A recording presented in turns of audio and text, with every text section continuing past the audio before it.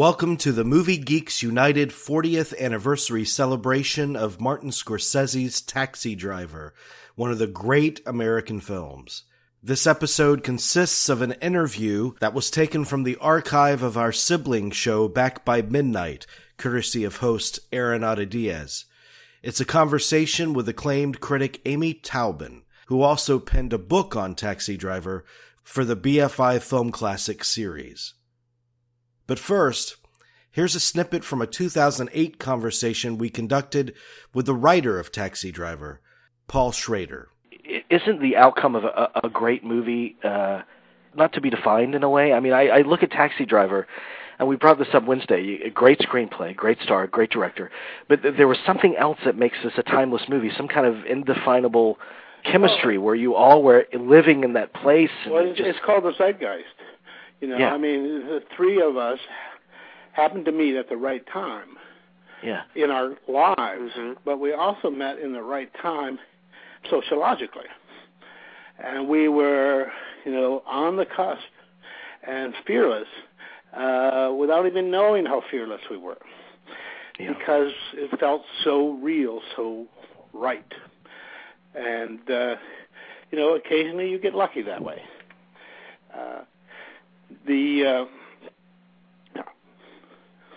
Well, in terms of Taxi Driver, I mean, there's such. It seems like you all were just so hungry to explore that world. I'm wondering how much of a presence were you on that set? Not much, because I was already beginning to direct my first film. Sure. I was there during pre-production, and we rewrote the script a bit during pre-production. And I think I visited the set twice while we were shooting. Only twice, okay. But I was in Los Angeles working, trying to set up Blue Collar at that time. Sure. And also, I happen to believe that by the time a director is making a film, if the writer hasn't gotten it right, he never will. And it no longer belongs to him anymore. And Bobby called me once from the set, and he said, I was thinking, do you think Travis would say this in a scene he was going to do the next day?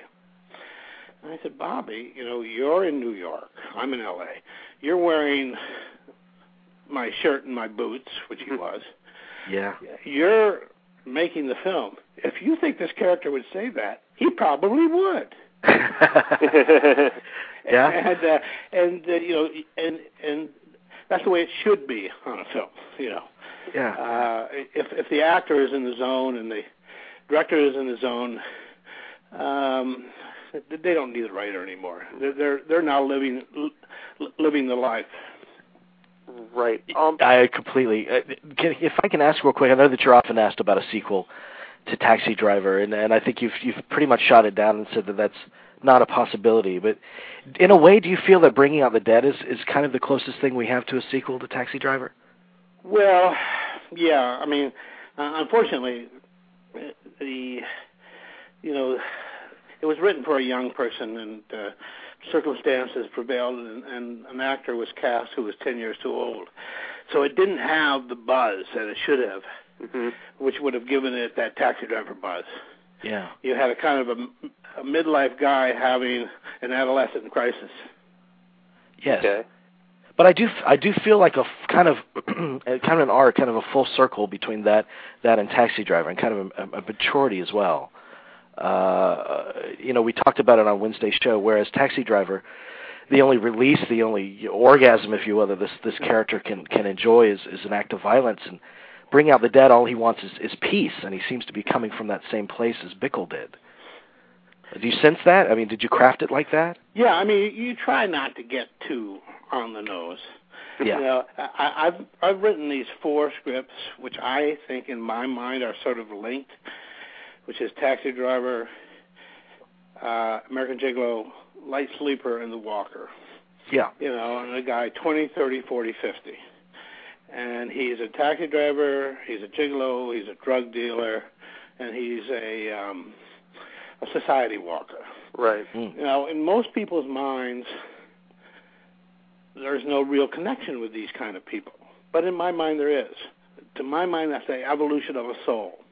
Absolutely. And so that's the kind of artistic glue that makes something cook, because it's not 1-to-1. It's sort of 1.5 to 1. And, and whenever there really are connections, if they're 1-to-1, they're not very interesting. They always have to be slightly off to make them interesting. And now, here's Arenado Diaz's interview with critic Amy Taubin. When Taxi Driver came out in 1976, it was part of a wave of, as they call the New Hollywood filmmakers, but it was for Scorsese, it was a true announcement of his talent and putting him in the forefront of the most vital of the New Hollywood filmmakers. He had achieved success previously with Mean Streets and Alice Doesn't Live Here Anymore, with Ellen Burstyn getting an Oscar for that film.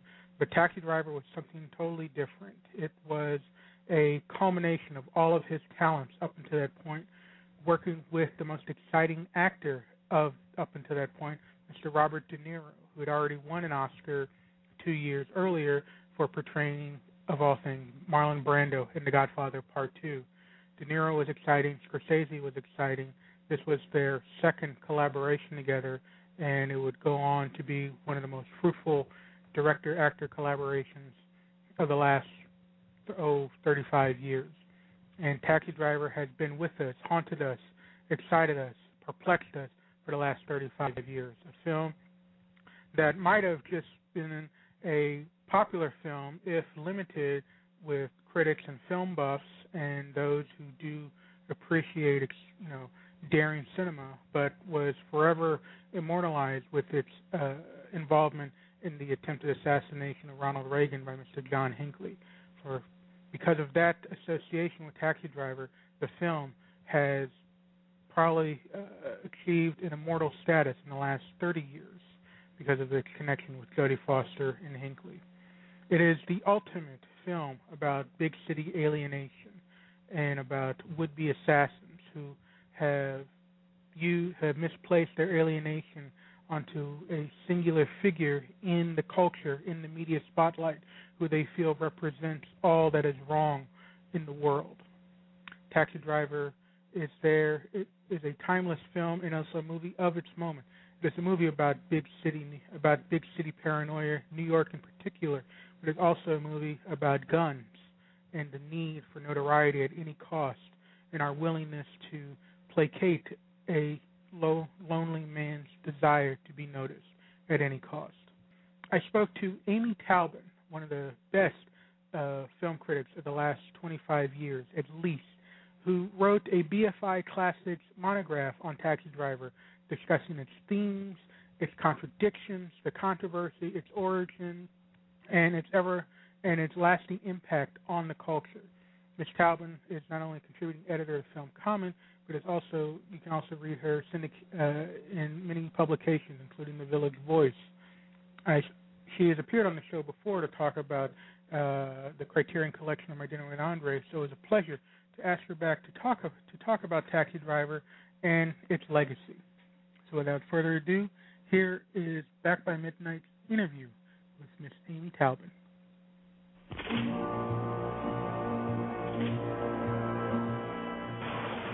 Second call, 404 Hamilton, 417. 195. Alfano, 448. De Niro. In Bang the Drum Slowly, the critics called him a brilliant new talent. After Mean Streets, they said he was a genius. For his performance in The Godfather Part 2, they gave him the Academy Award. Come on, man. Just get me out of here, all right? Now, Robert De Niro creates a terrifying portrait of life on the edge of madness. Yeah, but just forget about this. It's nothing. Taxi Driver, a film by Martin Scorsese. Yeah, people do anything in front of a taxi driver. I mean, anything. People too cheap to rent a hotel room. Oh, driver, hurry up, will you? People want to embarrass you. It's like you're not even there. It's like, like a taxi driver doesn't even exist. This city here is like an open sewer, It's full of filth and scum. I think I know what you mean, Travis. But it's not going to be easy. How do you guys get to be a Secret Service man? What? I was just curious because I thought maybe I'd make a good one.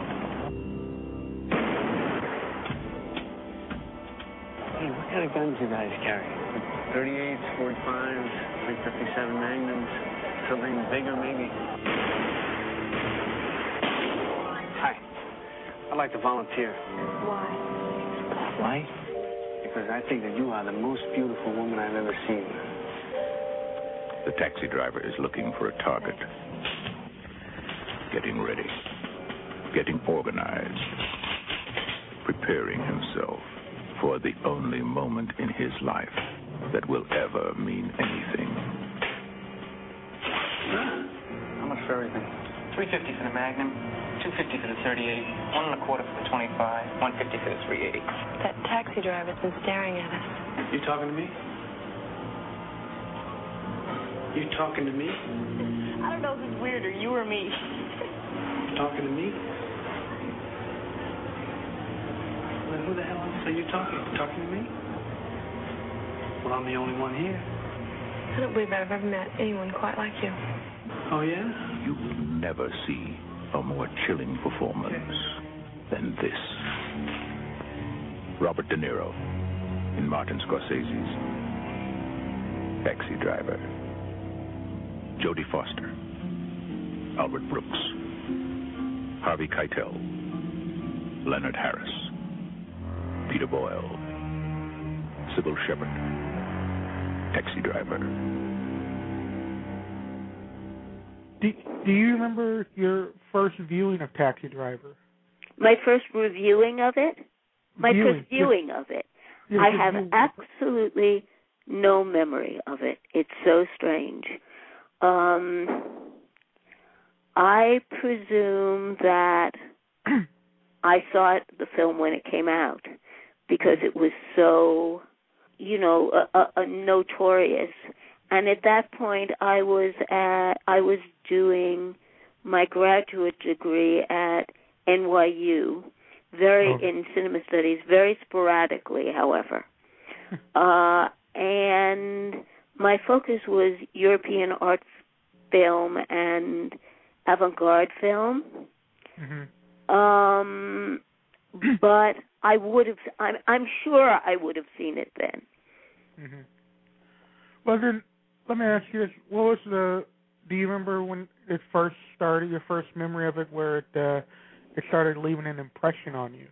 It left an impression on you. And what was that first impression that you remember having of the film? This is a very strange thing.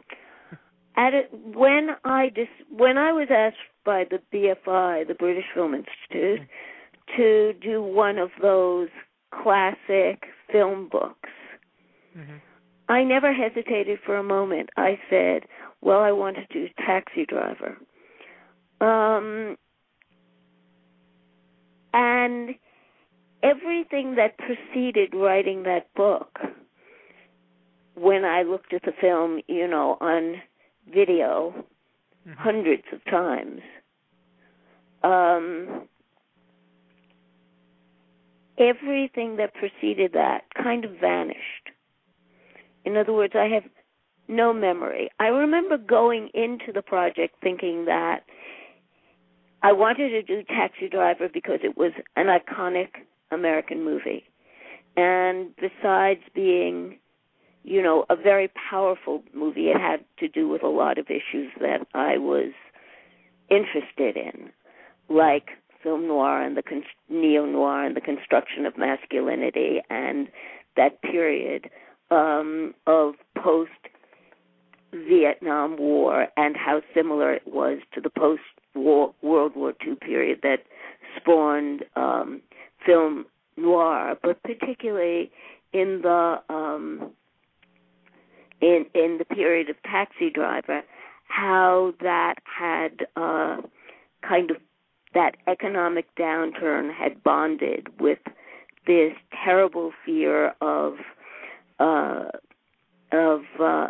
the fear of women's newfound power and freedom because of the women's rights movement tying itself to the civil rights movement. And I thought all that is in Taxi Driver.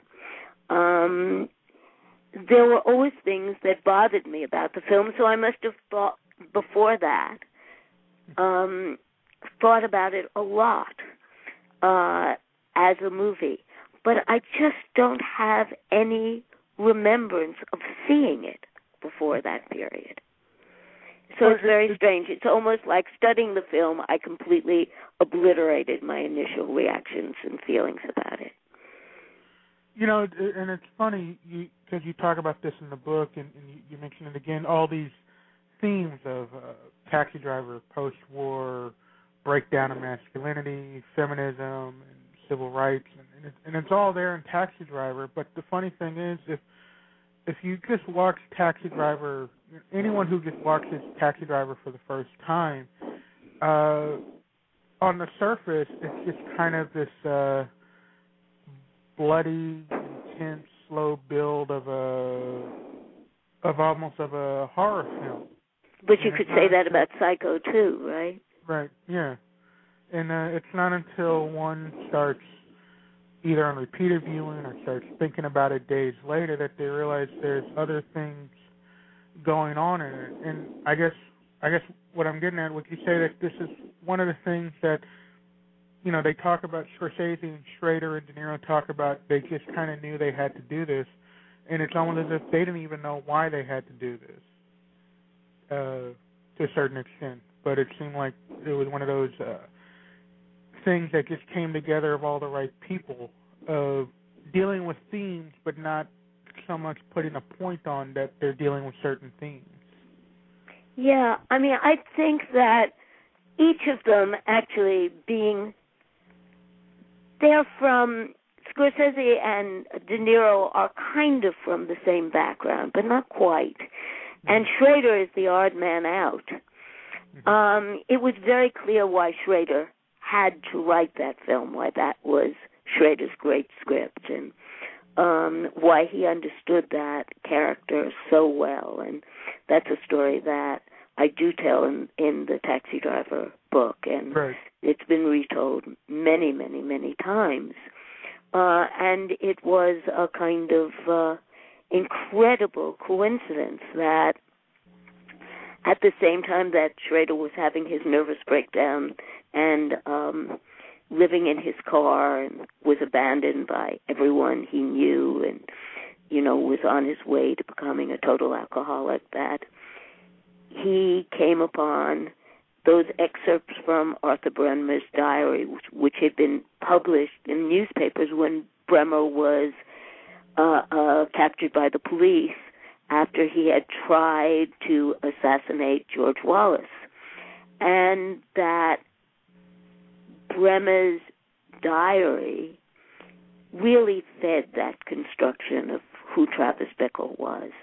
And the extraordinary thing about that is Travis, the character on the screen, in turn fed the fantasy of John Hinckley, who tried then to assassinate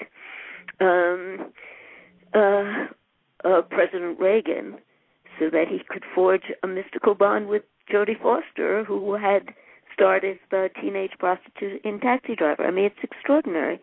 And I'm sure that anyone coming new to the movie now looks at Travis Bickle and sees in his face the face of the guy in Tucson, Arizona, who tried to assassinate the Congresswoman.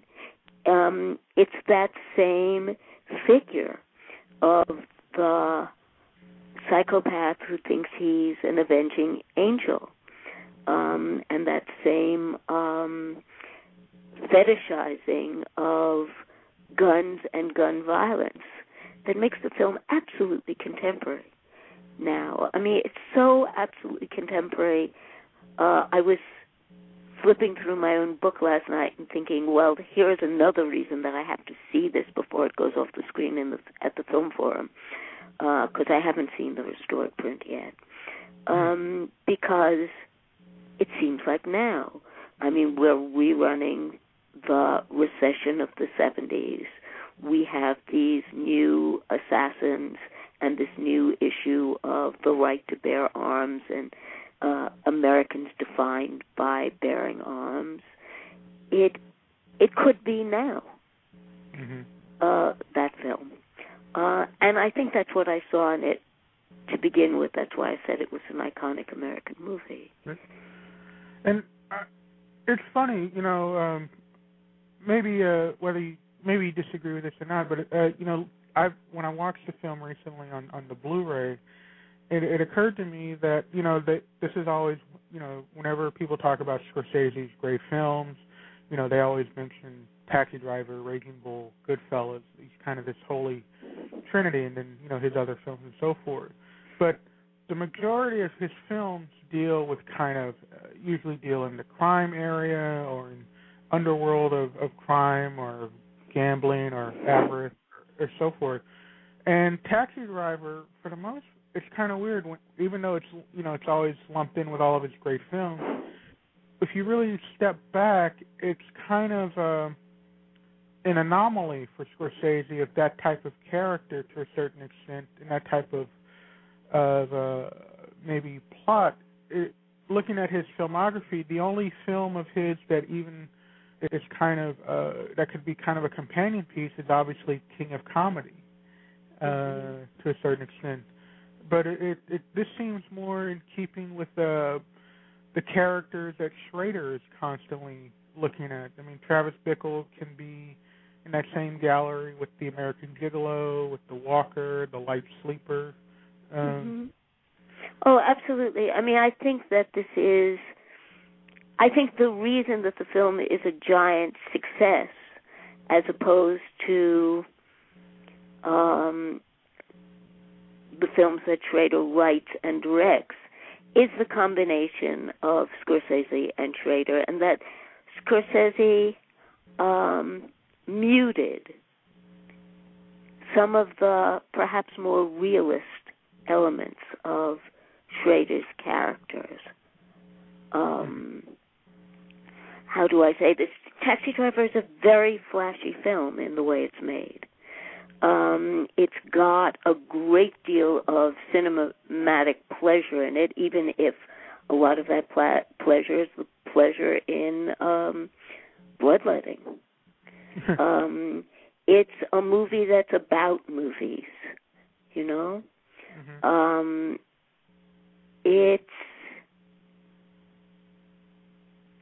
But, you know, the character of Travis is very unlike, as you said, the usual Scorsese character, except in one way. All the Scorsese films are about outsiders. They're about people who are outsiders to their own culture, or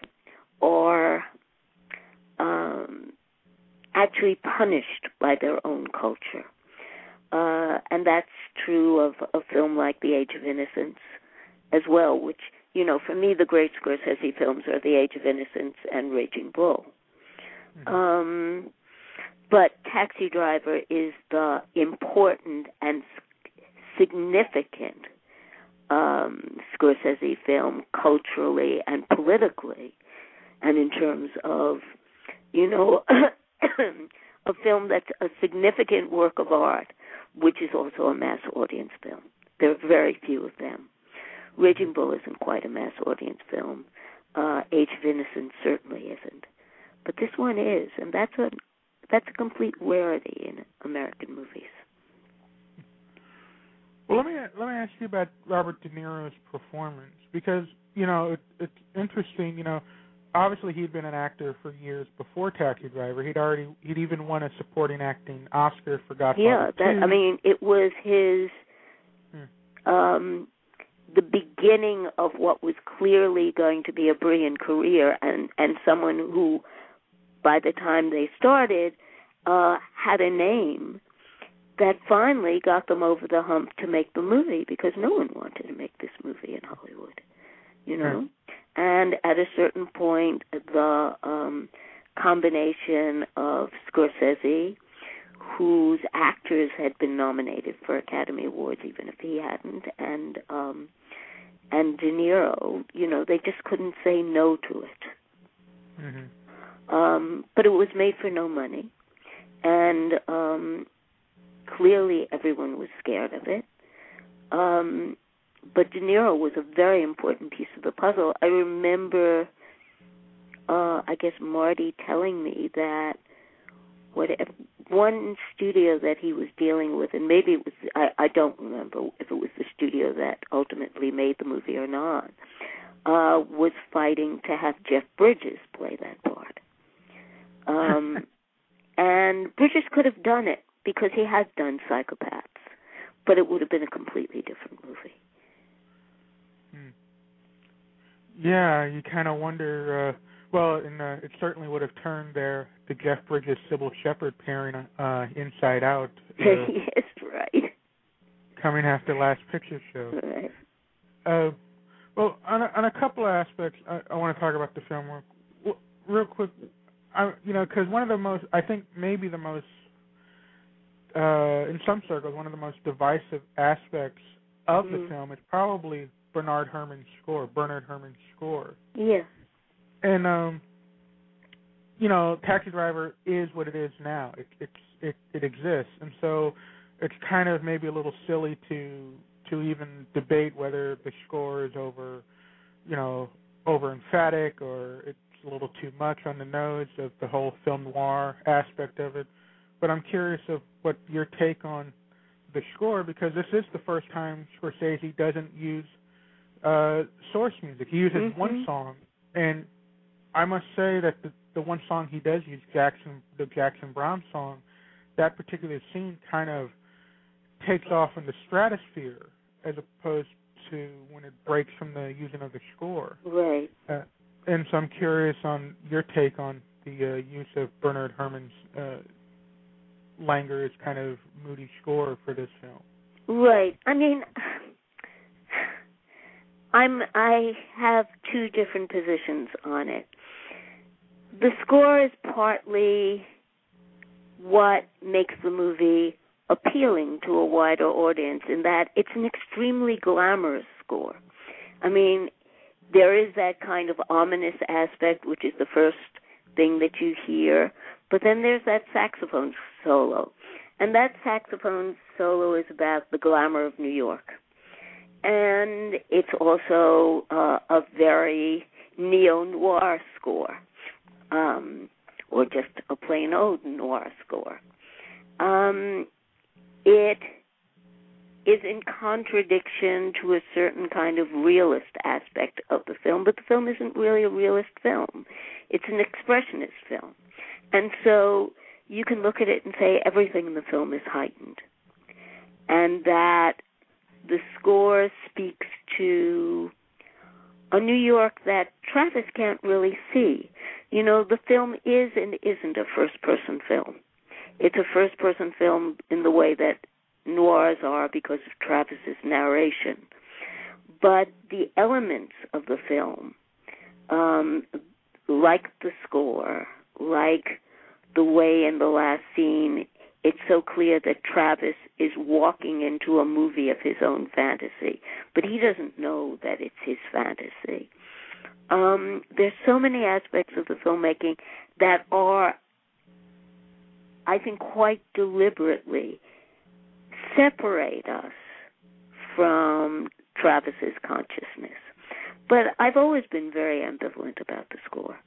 Without the score, you would have a Schrader movie, not a Scorsese movie.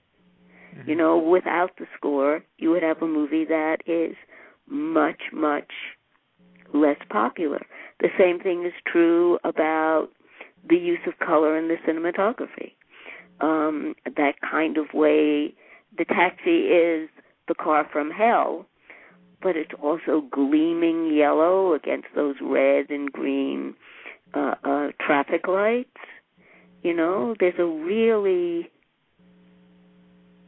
The cinematography in the film is of a piece with the score, right? And they both speak to a world that is not exclusively Travis's. I don't know if I'm being clear in that way. No, that's true. I understand. And it's interesting. You mentioned that, you know, there's aspects of the film that kind of separate the audience from the film, and we have these momentary realization that we are watching a movie, and that kind of ties in, I guess, to maybe the most discussed shot in the film, and that's the one where I would say for the first time or one of the rare times in the film where we actually truly are being told that there is a camera involved, and that's the scene of Travis on the payphone trying to talk to Betsy, and the camera moves right to look down a hallway. Mm-hmm. And that really in the film, that might be one of only that's the most obvious scene where audience is actually being made aware, I think, of the camera. Mm-hmm. And then it's not until the obvious bloodbath at the end where the camera obviously can't look away. Mm-hmm. They're being forced to watch Travis. Mm-hmm. Mm-hmm. And it kind of seems, even though that shot kind of obviously called attention to itself, but it seems to call attention to itself for a later purpose. Mm-hmm. You know? Yeah. I mean, I think what you're saying is true, but I also think that it's psychologically true in terms of what Travis's consciousness is split. It's split because he's intensely focused on that telephone call, you know, which his life is hanging by that telephone cord. And at the same time, he is intensely aware of, you know, I don't know if you're or anyone who's listening will be old enough to remember going into payphones in lobbies of New York office buildings when you could just walk into an office building without having to show ID to make, you know, some call on which your life depended, and how that is just the loneliest place in the world to be. Mm-hmm. A long hall of an empty office building where obviously powerful people work, and you are at your most powerless because you're at the mercy of whatever someone's going to say on the other end of the phone, whether it's about a date or a job or I don't know what. I mean, I was in that position so many times that I kind of know what it felt like, and that a kind of awareness of how alone he was at that moment was part of his subjectivity. Right. So it's a very, very canny camera move on Scorsese's part because it is psychologically resonant at the same time that it establishes a certain kind of independence from, you know, the position of Travis's eyes. Mm-hmm. And to start wrapping this up, you know, you mentioned earlier, you know, when you were thinking about this film recently, that it is timeless and that it is present. It is present. You know, there are what it's dealing with now. What it's dealing with then. It can also be found today. Absolutely. But I am curious about one aspect of the film, and that it's always talked about in these kind of terms, and I think maybe you can attest to a little more than I can, since I've never lived in New York. I visited. But it does seem Taxi Driver, or at least from an outsider's point of view, seems to probably maybe capture the paranoia of 70s New York in a heightened way more than maybe any other film of that time. It's both stylized, but it's also, you know, it's obviously stylized, but it's also, to some people, it's also very naturalistic at certain moments. It's some people's paranoid fantasy of what New York was. I mean, you have to remember that New York in the 70s was, in the mid-70s when this was happening, was a bit scary. You know, I remember being mugged in New York and being nervous walking down the streets and stuff like that. But it was also, for artists, one of the most fertile and most creative times in the history of post-war New York. And as the 70s were, I mean, there were what we know of 70s filmmaking in Hollywood, but there was, you know, this wave of what was called no wave or no New York wave of both films and music that, or post-punk, that was incredibly generative. And interestingly enough, it's just being revived today all over the art world in New York. You can hardly walk into a gallery where someone isn't showing a revival bumped to DVD of someone's Super 8 work. So it was an incredibly creative moment. Now, I feel more alienated in Times Square today, now that it's really Disneyfied, than I did then when I used to go and play pinball machines and go to double features on 42nd Street. So, you know, I don't quite know how to answer that. Travis sees in New York all of his paranoid fantasies about the end of the world and about corruption, which was not necessarily true of the people who lived here and had cheap rent and survived. Well, and this final question, this is kind of more of a kind of the fun critics talking after the movie question that's always been talked about, and even Schrader and De Niro have kind of mentioned it from time to time of, you know, where is Travis now? And so I'm curious of what you feel about the ending of the film, because that's always been the one thing that people have always talked about. You know, is it in his fantasy or is it actually real that he's a hero and he just didn't get caught this time, which is one way Schrader has put it, and so forth. So I'm kind of curious on how you feel about the open-endedness of Taxi Driver. Well, I hadn't lost my voice before I got on the phone. I had a bad cold, but now I'm losing it very fast, so I hope this works for you. I don't think, you know, and I think this is part of the score. You hear that underlying menace of the music coming up at the end of the film. I don't think it's open-ended at all. I think it's very clear that this guy is going to flip out again. Mm-hmm. That there has been a certain kind of catharsis, and he caught this break because, you know, in this insanely upside-down world, he's made into a hero for what he does. But he's going to flip out again. There's no doubt about that. Mm-hmm. He's hanging on by a thread. I think what's more interesting is that, you know, we see the Travises among us all the time. And we see it particularly in relation to, you know, the movie has this gun porn right in the middle of it when Travis goes and buys this. And Scorsese's line in the back seat of the car about what a .44 Magnum can do to a woman's pussy, right? None of that has gone away or changed, except that, you know, now you can buy clips for those guns where you can kill 24 people at one pop.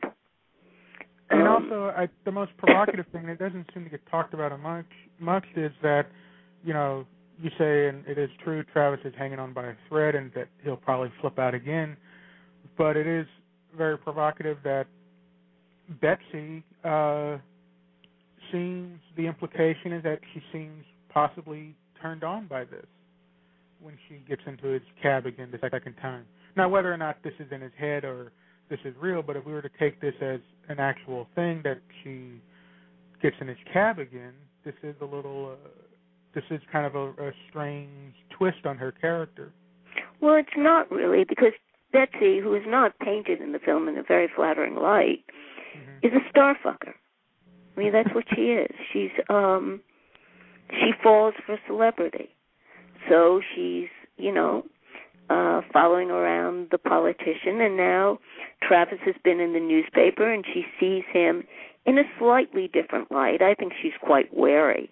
I don't think she's going to go out on a date with him again. Right. But the idea that this guy who was so strange and so turned on by her is now a celebrity hero for having rescued another woman is something that she would be turned on by. You know, she never really figured him out. And in the context of the film, I've never been sure that I ever believed that even someone as batty as Travis would take this woman to a porn movie. You know, I can justify it psychologically. that it is a kind of metaphoric rape.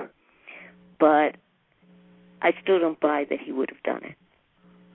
Well, I've always found it interesting that when he goes into that campaign office to ask her out for coffee and they have their lunch date and so forth, I've always found it hilarious that to a certain extent, or at least momentarily, their wires are crossed, but Betsy is finding some kind of connection with Travis, and her red flags really should have been going up from moment one. But of course, there does seem to be something wrong with her when they're not. So when it's so obvious. Yeah, I think so too. But you could also say that she's, in a certain way, very naive, and she's just never encountered a nut job like this, who's pretty good at covering up that he is a nut job. Right?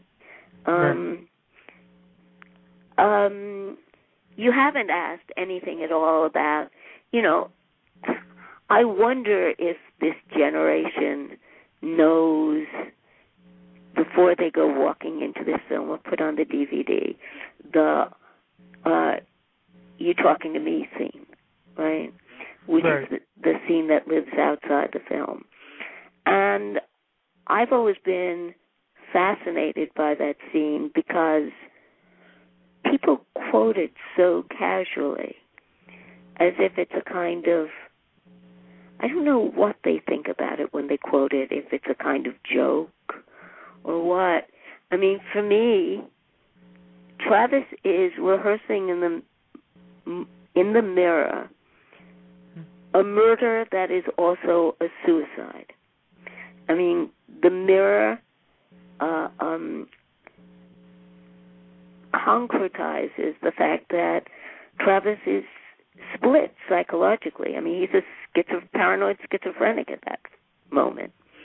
And the person in the mirror is other to him, but at the same time, it's him.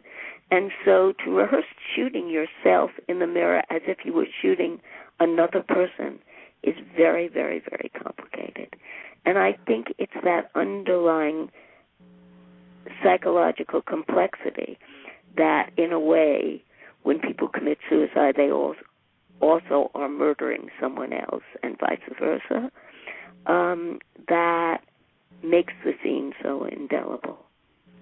And what is interesting about the scene, well, two things are interesting. One,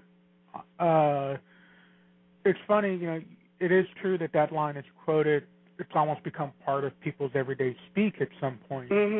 But it is funny that the couple of times I've seen the film in theaters, as much as it's been parodied and people have joked about it, that scene never gets a laugh. It's always, for some reason, that scene is still able to overpower all its parodies and everyday casualness that it's now become. And it still seems to hypnotize audiences. Well, and then what's also interesting is that everyone always quotes, "Are you talking to me?" But they never quote the second line, which is, "I'm the only one here." It seems to be the other part of the puzzle of the line. Are you talking to me? And the line being, "I'm the only one here." So the only person who's talking to you is you. Right. I mean, when people quote the line, and, sometimes I say it, you're talking to someone, especially these days, and they're talking on their phone, and people are constantly saying, "You talking to me?" No, I'm talking to the person on the phone, right? But when you see the scene, the other reason it's so powerful and so chilling are the camera angles. Because when he's pointing that gun at himself, at his mirror image, that gun is also 10 degrees from being pointed at where the audience is in the reverse angle. Right. Very near, pointed straight between your eyes. And if you look at the editing of that scene, it's really, really brilliant. And I think accounts for the reason it's still chilling, as opposed to recognizing, oh, that's a line we all know. Well, and not only that, it's probably I'd have to see the film again. But it is the one continuous sequence, extended sequence, that has no music of any kind. Yeah. And it is done mostly in silence, and the only noise in it is of the guns or of the ambient sound of outside everyday life. Right. And it is interesting that the two scenes dealing with guns, when Travis is buying the guns and then when he's in his apartment making the gun slide and rehearsing, those are the two sequences that are in movie terms, they're played, I guess you could say, real. That is a brilliant point. Yeah, that is true, and it's like where the movie is nearly too scary to think about because it comes down on, it comes into the real as opposed to this is a movie or this is a fantasy. I mean, I think fantasy is the operative word. Yeah, and it, I guess in the end, what's I guess the final thing to say about Taxi Driver, even though there have been countless films since Taxi Driver, and of course before Taxi Driver, that have been kind of angry young man kind of rallying calls, be it Fight Club or be it Social Network. They all, these are all films that frustrated young males kind of grasp onto, but it seems that Taxi Driver seems to be kind of the template and the one that kind of hovers over all of these films. I think that may be true, but Taxi Driver isn't sui generis. I mean, it comes out of a long line of Hollywood movies and, very importantly, out of the same movie that influenced all the movie brats, which was The Searchers. I mean, there is a way that Travis is Ethan in The Searchers, that Ethan, the unrepentant fighter for the Confederacy, who's now, going to save the world from miscegenation, who is alone, who is the image of the lone good gunman in the West gone bad. I mean, Ethan is the character where you see the lone cowboy hero. You see the cracks in him, and you see how easily he could become the psychopath serial killer. And the fact that racism is so strongly the problem in The Searchers, and the unstated, they were so scared. I mean, this is the other important thing, Scorsese and Schrader, and they write about this a lot. They were so scared of the film being perceived as racist that it is more racist than it would have been if they had just played it straight. For example, they decided that Jodie Foster's pimp had to be played by a white man, by Harvey Keitel, even though there weren't any white pimps handling prostitutes on the street at that point. Schrader talks about how he spent a year looking for the great white pimp and couldn't find him because they didn't exist. Right? I remember that when I read that, and I've read that, I flashed to the Hughes brothers when they made the movie American Pimp, and they said, there are no white pimps, no good ones anyway. That's just the way it is. And the thing is, that I concede the point that that they hedge their bets a little, but it seems to me that anyone in the audience, even though Sport is a white pimp, that even in the audience, I got to assume most audience members knew that, well, really that's a black character, but they're playing it safe. It's almost as if even by playing it safe, audiences still seem to knew what was going on, I think. Well, yes and no. I mean, there are... Maybe sophisticated. I mean, audiences in the know, they knew that Sport was a black pimp, but they knew, they knew, if not they knew Sport was a black pimp, they knew there were no white pimps, I think, in the audience. The more knowing audience members. Yeah, but the thing that what happens as a result is that Travis is a racist. When he looks at the outside the car, the taxi at Times Square, and he says he wants to clean up the city, he's a white guy looking at basically the scenes of blaxploitation movies happening in Times Square outside the windows. That's what he wants to clean up. But at a crucial moment, and then when he would do that, they get scared and pull back when he actually would turn a gun on a black pimp. Mm-hmm. That's what's so weird about the film. They go so far and no further. And in a funny way, they are also retaking that scene, because you have to realize that the movies that took place in Times Square in the years immediately preceding Taxi Driver were blaxploitation movies. And in the blaxploitation movies, there were pimps and there were prostitutes, but they had agency. They were the subject of the film. And in Taxi Driver, they get turned back into background. Right. And that's a problem that the film just never coped with, you know?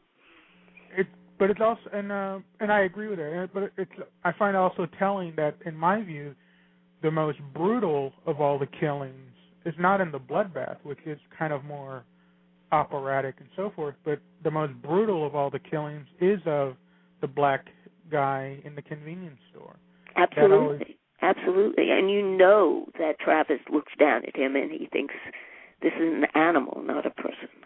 You know, and you know that also is some sort of Vietnam flashback. I mean, if you were watching the movie in '76, you knew that that's how the guys who were in the army were trained to think of the Vietnamese as gooks, not human. And that's what happens to Travis then. So it's there, and then they cop out on it.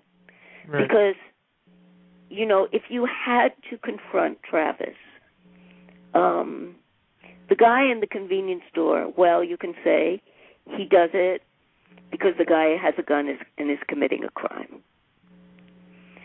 But Harvey Keitel, that's another kind of circumstance.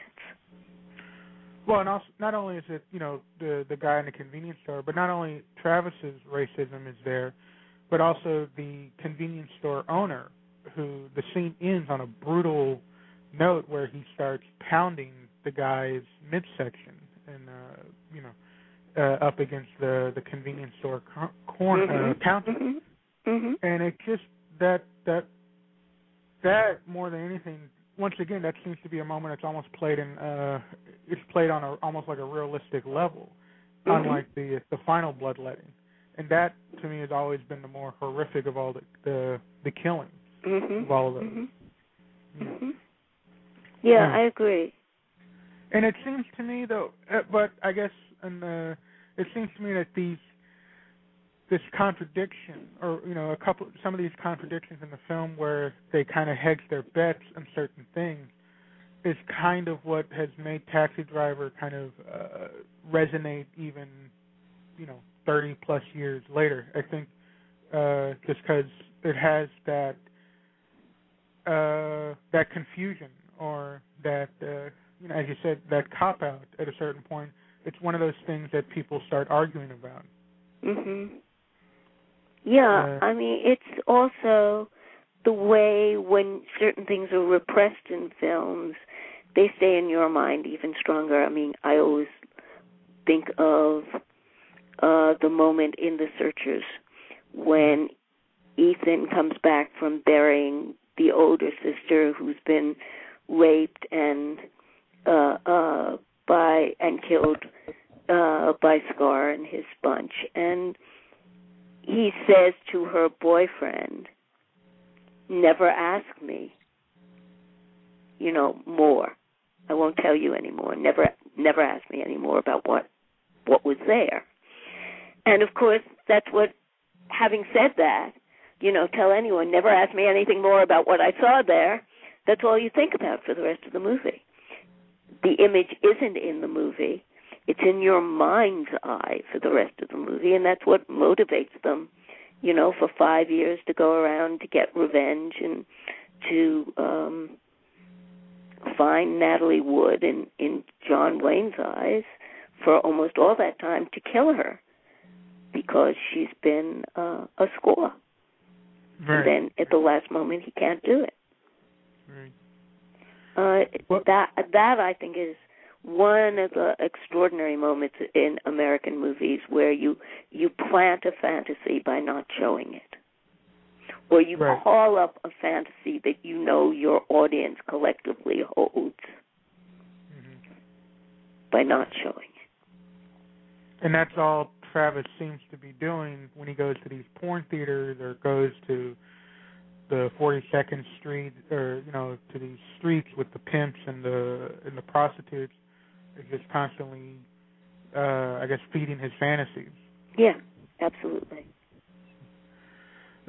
Well, Ms. Taubman, I've kept you more than long enough, and I want to thank you for taking the time to talk about Taxi Driver. It's a terrific, obviously it's a terrific movie, but your BFI classic book, it's an essential read on this subject. Thank you, and thank you for letting me think about Taxi Driver again. I haven't thought about Taxi Driver in about 12 years, and it was great to think about it.